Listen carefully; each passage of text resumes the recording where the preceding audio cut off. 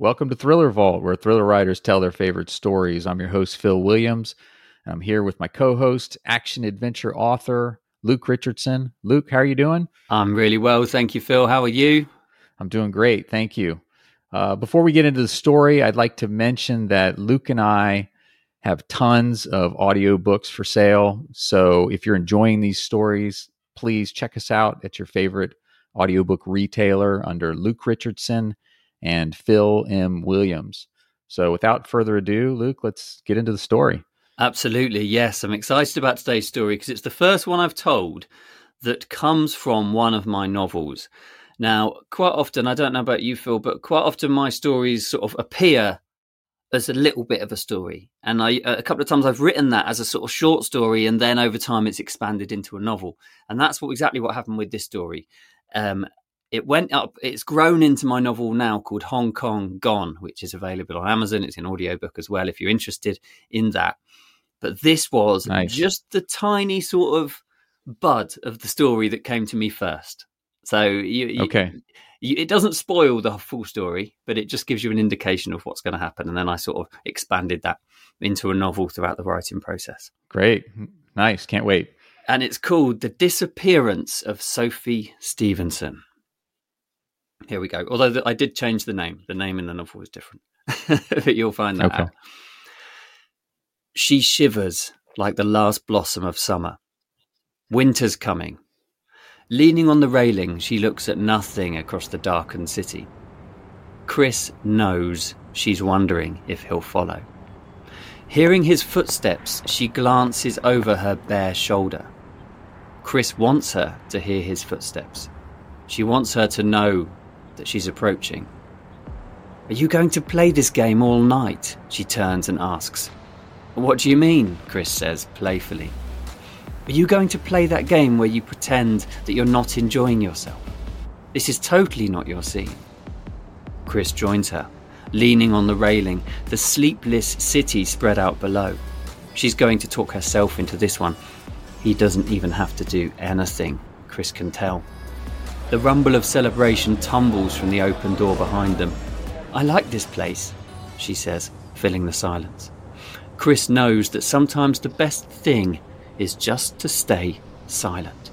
That puts pressure on her to fill the void. It's a nice bar, she says. Don't you think? She says this barely above a whisper. It's peaceful up here. Yeah, I've not been before, Chris says, keeping it short, keeping it sharp. He's not been here before because it's ostentatious, tacky, and exactly the sort of place that these sort of people like. A chance to show off their platinum credit cards once a year. Parties like this can be so crazy though, she says. Sometimes I don't even know what the point is. Everyone's drunk and most don't even like each other. Her voice has softened with alcohol. That's exactly what this is about, right? You've got to enjoy yourself or you're fired, Chris says. A champagne cork cracks from somewhere inside. The pop sounds strangely like a warning, Chris thinks. The shudder worms its way up his spine. I'm not sure, she says. I'll run that past Tony. They turn to see the managing director, Tony, stagger around the bar, sloshing champagne into people's glasses. From where they are, the party-goers are just shapes in the darkness. Let's move this up, Chris thinks. Neither of them are there to talk. I'm not sure he'd really care right now, Chris says, turning around to face her. What are you doing? A smile breathes from the corner of her lips. Her dress hangs loose from her shoulders. It falls effortlessly over her curves. It's backless too, showing the tan she's been boasting about after a holiday a few weeks ago. It'll look good on the floor later, Chris thinks, grinning wolfishly. I just want to see if it's true what they say, he says, each word laced with expectation. What's that? About mixing work and pleasure? She bites her lip. I think they mix just fine. That's if you think it's a good idea to start with. She pushes her hair back, exposing the skin of her neck. Right at that moment, Chris thinks it's the sexiest gesture he's ever seen. "It sounds like you know what you're talking about," Chris says. "Let it be known that whatever happens now is all your idea." "I don't see you moving away," she mutters, before turning and looking back out at the city. The lights of traffic a few hundred feet away pattern across her face. The moment rests as if it's tired from its own weight. She turns back, and now she's closer than before. Chris moves his arm to her lower back and touches her skin. She's warm. Their eyes play together for a moment, and then Chris leans in and kisses her. He's done this before, and so's she. Her head tilts towards the sky. Her fingers play with the hair at the back of his neck. The night swells, turning music into a whisper and the other people into just stumbling shapes of mist.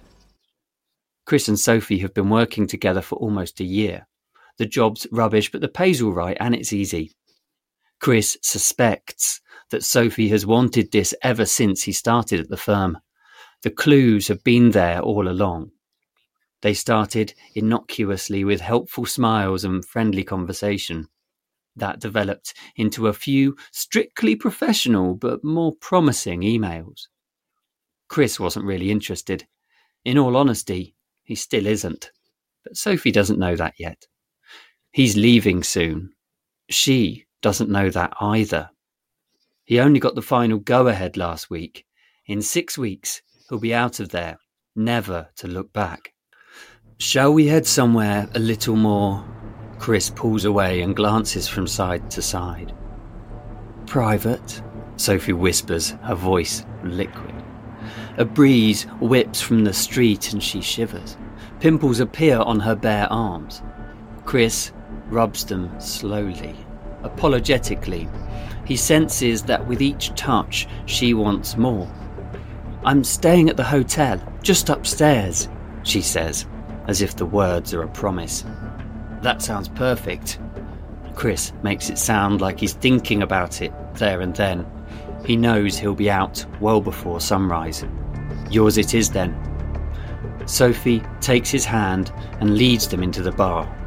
She was always going to talk her way into this. Monday morning is never the best time. Chris hates Mondays. Life's colour seems to be squeezed out, leaving a sepia-tone wreckage of responsibility and regret. Never is that more true than with the mail-received beep of 21st century slavery. Amongst today's tasks, this. Email from Sophie Stevenson, sent Sunday morning, 10 a.m. "Last night was so nice. It was a shame you had to leave early. It wasn't until you'd gone that I realised I didn't get your number. Spending the night together was great. It turned out to be a pretty good party in the end.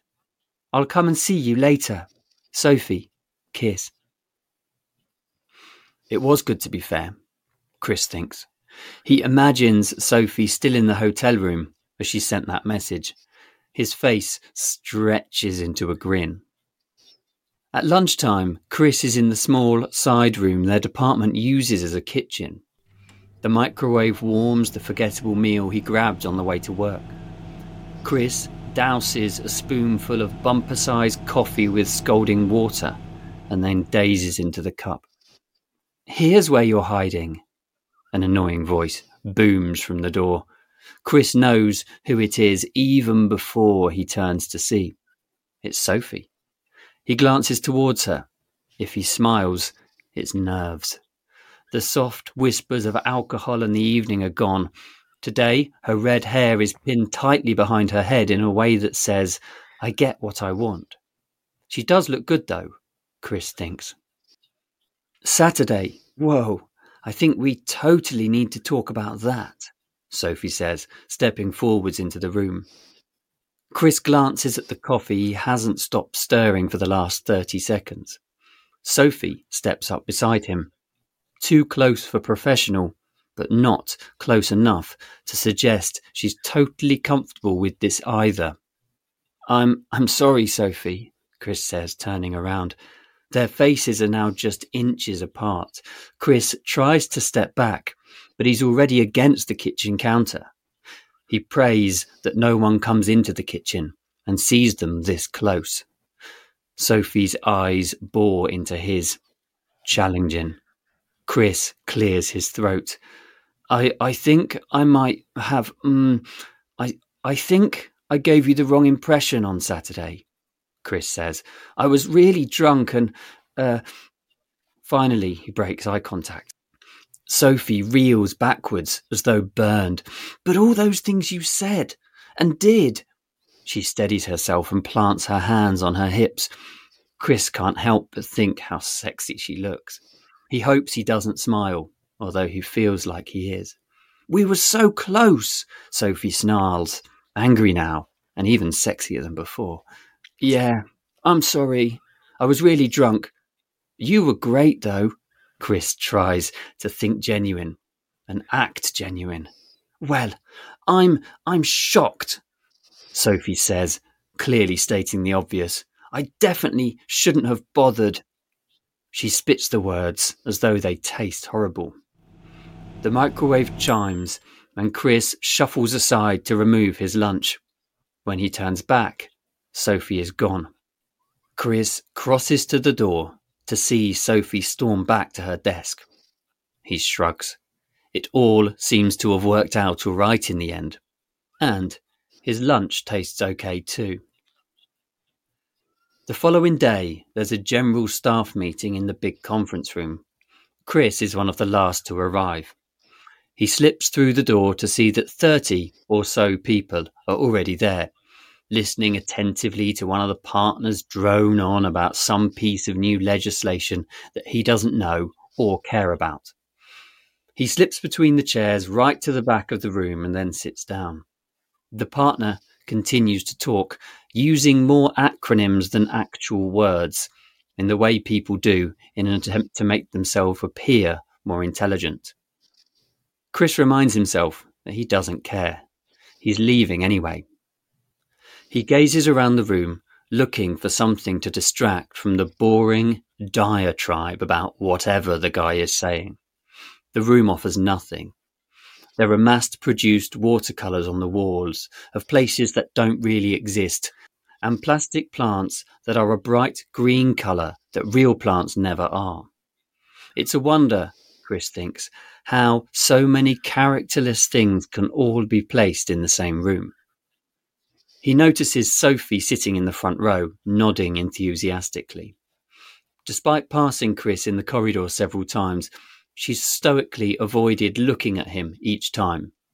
Chris notices that today she's tied her hair up in a bun which wobbles as she nods in agreement. And that should see our pre-tax profits for the quarter increase by over 5%, drains the man at the front. Chris rolls his eyes, then yawns. Thanks for that, Carl, the managing director says, standing up. It's the first time Chris has seen the managing director since the party at the weekend. As the managing director steps forward to address the staff, Chris remembers him staggering around on Saturday evening. Some more good news. It's an exciting time to work here, the director says. We're all very lucky to be part of such a dynamic, forward-thinking company. Chris notices Sophie nodding with renewed energy. But because we are so forward-thinking and aspirational for ourselves and each other, members of our family do sometimes leave us for exciting new opportunities with the confidence and skills they have gained while working here. Chris is suddenly alert. He jerks upward in his seat. He's not going to announce it like this, is he? Chris, who has been working with our accounts department for just over a year now, will be leaving to pursue a career in the United States. It'll be sad for us to see him go, but Chris, honestly, we wish you the best of luck. The MD points towards Chris, snarling at the back, and then initiates a painful round of applause. Chris paints a "thanks very much" smile on his face and nods agreeably. There goes his plan to slip out quietly on the last day without funfair or recognition. Finally, people turn their attention away from Chris and head back to their desks. Chris waits until the room is almost empty and then follows. "Why didn't you tell me?" someone snarls as Chris leaves the conference room. The voice is so laced with anger that it takes Chris a few moments to realise it's Sophie speaking. "You said all that at the party, knowing that you're leaving in a few weeks. You didn't even have an ounce of decency to tell me." Sophie stands with her hands on her hips, her eyes boring into Chris's. If looks could kill, he would be dead 100 times over. "I bet you think it's none of my business, but you're wrong," Sophie continues. "I have a right to know these things. When were you planning to let me know this little scheme of yours?" Chris tries to think of the appropriate response, but comes up with nothing. He considers asking Sophie why she really cares, but that certainly doesn't seem like the right thing to do. "Well, I tell you this now, it's not happening," Sophie hisses.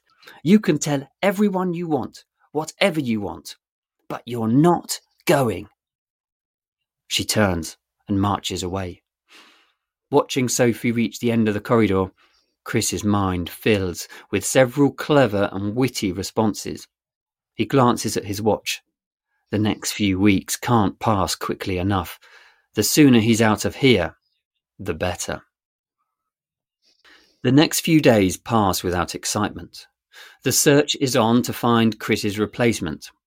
Chris scoffed at the advert which offered less money than he earns for more hours than he works. He suspects they're rushing it through in an attempt to have him train the poor recruit before he leaves. He's managed to avoid Sophie entirely, which is good news. In all honesty, he doesn't understand what all the fuss is about. People at work are always up to things like this, aren't they? And it's Friday, which is great news because it means Chris is done for the week. 2 more Fridays and he's out of here completely. As part of his technique to avoid everyone, especially Sophie, Chris has been waiting until most people have left the office before leaving himself. He figures that people will assume it's a last-ditch attempt to catch up on some work, rather than the truth that he'd rather waste an hour a day than see Sophie for a moment longer than absolutely necessary. The office car park is a dank, low-ceilinged basement beneath the building. Based in the city, most people rely on public transport, so the car park is seldom used. As Chris lives in the obscurity of suburbia, he drives. Being underused, the car park is also badly maintained. Only half the lights work, and the gate onto the street is never locked, turning it into a great place for anyone with nowhere better to go. Chris strides down the concrete steps from the office, his footsteps echoing like rain. The darkness smells of urine. Chris doesn't see the shape standing near his car until he's just a few steps away. When he does, he doesn't know what it is, but he does know that it isn't usually there. "Hello?" he says shakily. He's going to look crazy if it's nothing more than a funny-shaped shadow. "Hello? Are you okay?" he says again. It's probably just one of the drunks who stumbled down into the car park to get out of the rain. He walks around his car and heads towards the driver's door. I don't know how you can do it." Chris knows the voice in a heartbeat. It's become the voice that haunts his nightmares, and it's about to get a whole lot worse. Sophie. Sophie steps out from the shadow and moves towards the car. Orange light falls violently across her face. "I just don't know how you can do it," she says again. His heart's thumping now from the eerie setting of their meeting. Chris steps in closer to his car. Now he's going to have to engage with her. No choice. She's trapped him, given him no other option. I really don't know what you mean," Chris says, picking his words carefully. "I'm just trying to go..." How can you walk around here like nothing's happened, like you haven't done anything? Sophie's voice is sharper than usual, shaking, hoarse. She sounds desperate. Chris sighs. Look, I'm really sorry if I've upset you by not telling you, and you feel that I've led you on. He tries to talk softly, calmly. Inside, all he wants to do is get straight out of there. You're a really nice person. It's just, you know I'm leaving. If I wasn't, I definitely want to see you again. You, Sophie says. I wouldn't want to see you if you were the last person in the world. You make me sick. Sophie's shouting now. She steps forwards towards Chris. Chris silently prays for someone else to come down the stairs, for a car to pull in from the street, or something that would mean he could just get into his car and go home. What's the problem then? Chris says, a little too quickly. He's had enough now. This girl is crazy. In that moment, Chris decides that he'll call in on Monday and tell the managing director that he can't work anymore and has to work from home. Sophie, I'm going to get into my car now and go home, he says. It takes all of his strength to remain calm. Chris walks past her and unlocks the car. He reaches the car door and pulls it open. All he has to do now is slide into the driver's seat and get out of there. Then he'll be home and free. Her next comment drops like a bomb, the sort that ruins lives. I just don't remember. I just don't remember giving you consent. It sounds almost tearful, resentful, believable, but it's clearly not true. She invited Chris to her room. What? Chris says. He feels anger explode inside him. You can't be saying that. That's completely untrue, and you know it. He knows the effects comments like that can have. Comments like that can ruin careers, even if they're not true. I just can't remember it, Chris. I can't remember. She's sobbing now. Her shoulders heave up and down as she breathes. I want to remember, but I can't. I can't. You did this. Don't say that, Chris says. It's not true, and you know it. Chris's chest tightens as though something is physically crushing his ribcage. His back is straight. His eyes are alert. He feels as though this is fight and flight. A light strobes into darkness on the other side of the car park. In that one moment, Sophie's expression changes. Now she's smiling. She's smiling through the tears which a moment ago were rolling, unabated, down her cheeks. She fixes Chris with her gaze. Chris feels like he's a mouse in the claws of a vicious tomcat. She lifts her left hand and holds a folded piece of paper towards him. That's my address, Sophie says, her voice normal again. All the trace of distress is gone. She's so convincing that Chris wonders for a moment whether he imagined the whole thing. Come at 9 this evening, and our secret will stay that way. Her face drops, and the sobbing returns before Chris can say anything. Then she walks away, nothing more than calm and quiet and professional. The drive home is long, but passes in a blur. The lights of the city streak the rain-flecked windows like neon scars. Chris knows that he shouldn't go. That's obvious. He'd be mad to. He just needs to stay away from her, to bide his time, and then get out of here. Then he wonders what would happen if she starts spreading rumours about him. The new company aren't going to want him with an accusation like that hanging over him. Chris imagines his new job, his new life, everything he's worked for, drifting away like smoke in a storm. Through the window, the night hangs heavy, expectant, and threatening. Right, Phil, I'm going to ask you, what should Chris do? What do you think Chris should do in this situation? It's a brutal situation. I like she's crying and smiling at the same time. It's just, she can turn it on and off, obviously at will, which tells me that you're dealing with somebody that's maybe on another level of danger that, than the average person. But yeah, if I was in Chris's shoes, I mean, he's leaving, he's going to America, and if I thought that the only repercussion would be all my friends think I'm this terrible person that did this thing, or all the people that she knows that we have in common would think that, I would just let that be, and let them think terrible about me and just walk away from it and not go see her.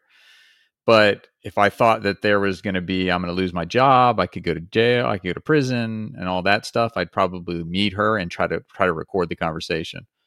So that way I can try to get her to admit that she's not telling the truth. But that would be scary. That'd would, wouldn't it? What about you? It's a really tough one. I think I'd stay away. I don't think I could face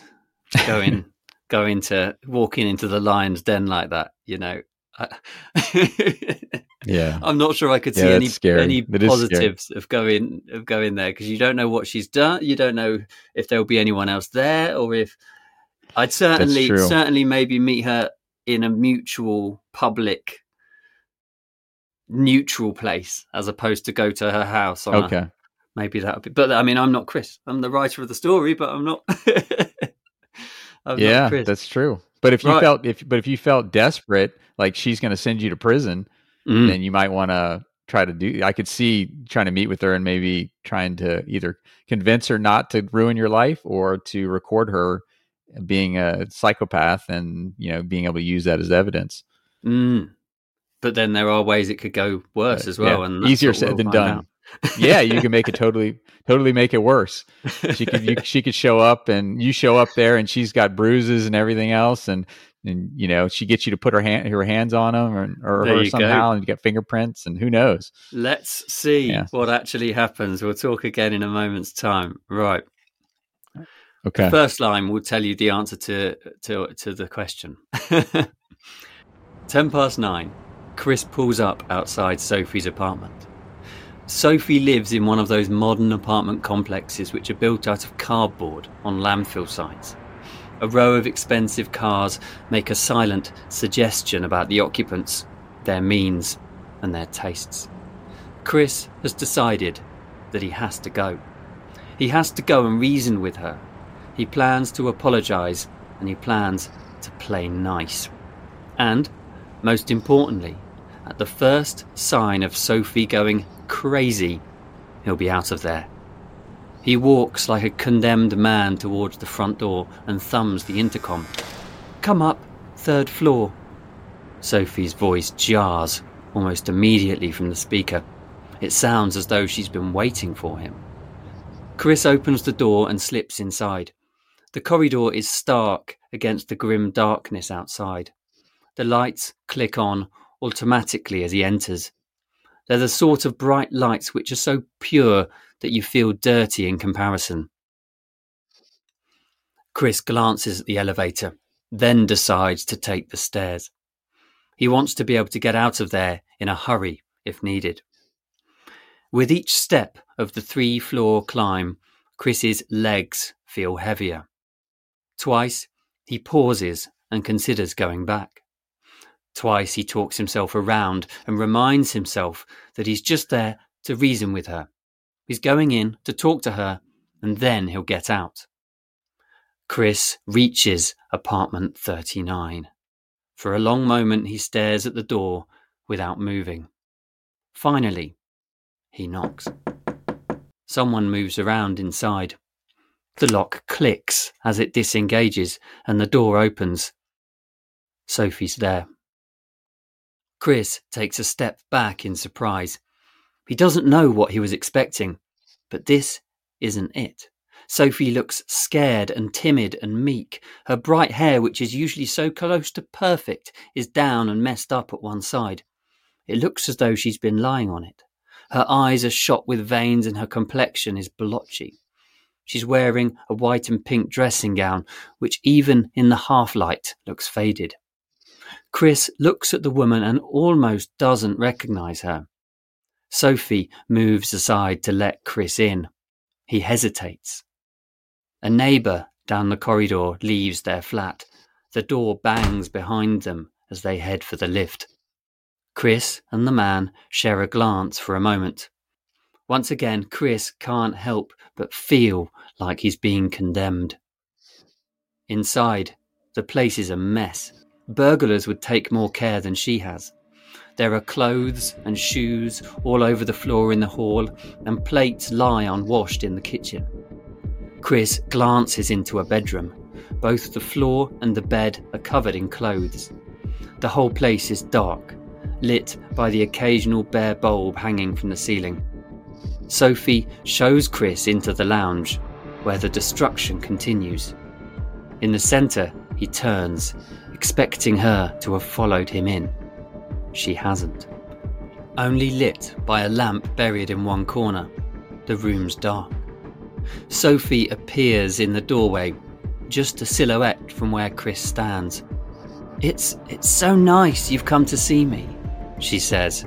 Her voice is liquid and docile. Finally, we'll get to spend the whole evening together. We can carry on from last time.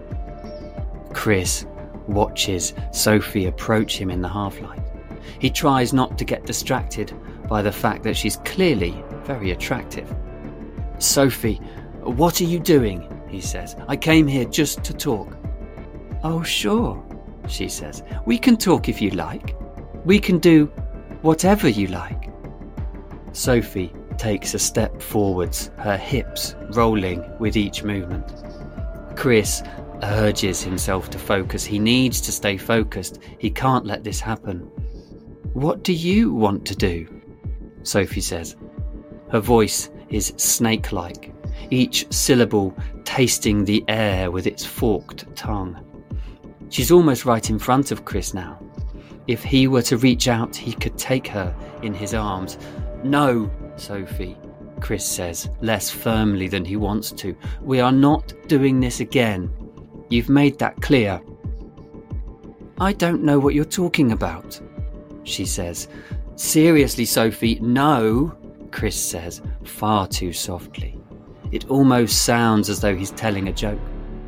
Chris looks around the room frantically for something to pull him out of this nightmare.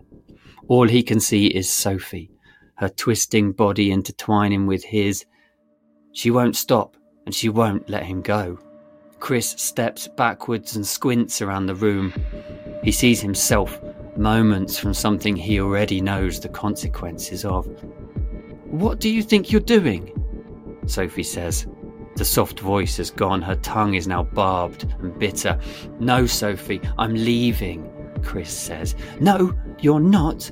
We're spending the night together. You promised. She shouts the word promised. It reverberates around the space. Sophie moves across the room and blocks the door. You need to get out of my way, Chris tells her. Sophie doesn't reply. Her face twists into a snarl. Her eyes glimmer like a threat. Chris takes a step forward to push past her. He doesn't see her hand until it slashes his face. It stings like a whip. Sophie steadies herself for a second attack, her nails unfurling like claws. Then she screams. Her hand flies towards Chris's face. He doesn't feel the lacerations. He pushes Sophie backwards. The force catches her off balance and she stumbles into the hallway. Chris pushes her again back into the bedroom. Sophie falls to the bed. Chris runs for the door. He needs to get out. Now. Sophie screams and curses, the noise echoing around the flat. Blood thumps in Chris's ears. His face throbs. He pulls open the door and steps breathlessly into the corridor. The bright lights burn his eyes. He shuts the door behind him and the sounds of Sophie's shrieking mutes. The corridor is empty. Chris runs for the stairs and leaps down them two at a time. Chris reaches the ground floor and runs for the door. He wants nothing more than to get back in his car right now. His heart pounds mercilessly. A young man barges in through the main door. He's carrying a bag of shopping in one hand and fumbles with the keys in the other. The man glances at Chris and their eyes lock for a moment. Chris grabs the door and runs outside. The cold air stings his face. He touches his cheek. It feels wet. His fingers come away red. Red like a warning.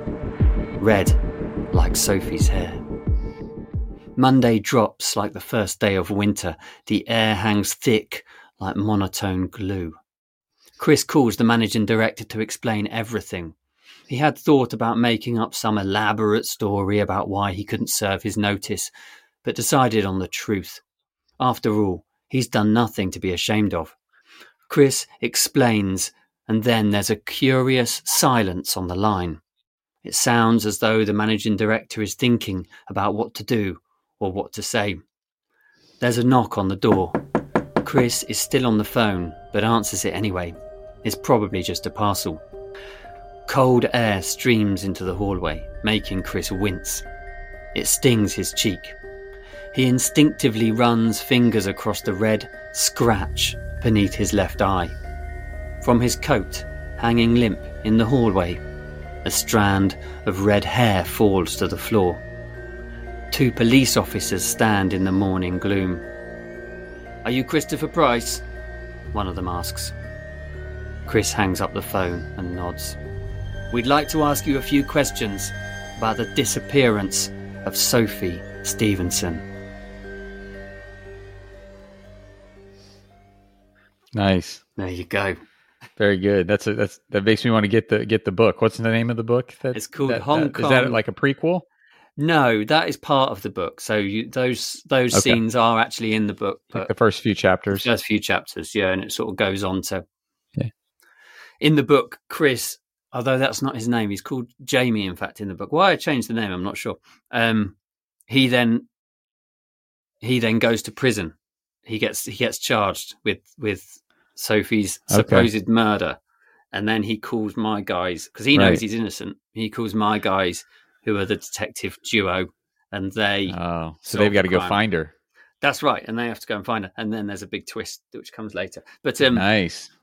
But yeah, so that is really the sort of first part of the story that I did there. But interestingly, the story came to me via that. I wrote that story just in an afternoon because it was a cool idea that I was playing with, and then it, over time, expanded into the novel. Yeah, it's really good. It reminds me of it's similar premise to Gone Girl by Gillian Flynn. Are you familiar with that? I am. Book? Yeah. / movie. I have seen the movie. I haven't read the book.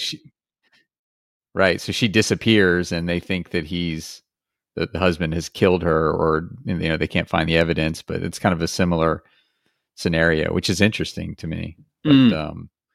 But yeah, that's a pretty scary scenario, though. Imagine being in that position. You were talking about the scene where he's in her apartment and he's trying to get away from her, and she's assaulting him. That made me remember a bad breakup that I had, and it was not obviously the exact same scenario, but it was bad. It brought me back some bad memories. Oh no! So thanks for that, Luke. You should have had a trigger warning. No, we're all good though. We're good. Oh no! I enjoyed the whole thing behind that. I suppose is playing with the idea of who's the bad guy, who's the victim, and who's the perpetrator, sort of thing. Because in the first scenes, Chris is this confident, cocky, right, sort of arrogant person who's clearly he's playing with her, this vulnerable woman who's who has shown a like to him, and he's clearly entering something which ethically is probably wrong, isn't it? For him to talk to her as if there's some chance that they'll be together, and he knows absolutely there's no chance, but he's just doing it for his own entertainment, And then for that to be totally turned on its head, and he realizes, oh gosh, I shouldn't have, I should have left that well alone, Yeah. Well, initially I was partial to Sophie. I'm like, this guy's this guy's an a-hole, and I did not like Chris at all. I'm like, you're clearly taking advantage of this woman. She seems like a nice person. You're not disclosing, and there's a lot of, I mean, it's a really gray area as far as like, you're talking about sexual relations between people that don't know each other very well. And it's like, if you misrepresent yourself, like, for example, if a guy says, oh, I'm a millionaire and I'm this and I'm that, and it's all lies, sleeps with the woman under false pretenses, it's like, is that really legitimate consent or not? Yeah. I mean, it's definitely a gray area. It's a really difficult thing to prosecute. It is. And it's a really difficult and that's thing the point of this story, isn't it? Really, that it's it's a grey area. There's lots of grey parts in it. You don't know quite who's acting and what their motivations are for acting. And yeah, I loved playing with that, and I enjoy stories like that. And the way you as a reader or a listener in this case are thrown into that world of not quite knowing who to trust. Right. Well, that sounds like a great story. So the book is Hong Kong. Is that correct? Hong Kong Gone, it's called. Hong Kong Gone. Okay. Excellent. So that's going to be it for today. Thank you so much for listening to Thriller Vault. Be sure to like, subscribe, and share, and we'll see you next week.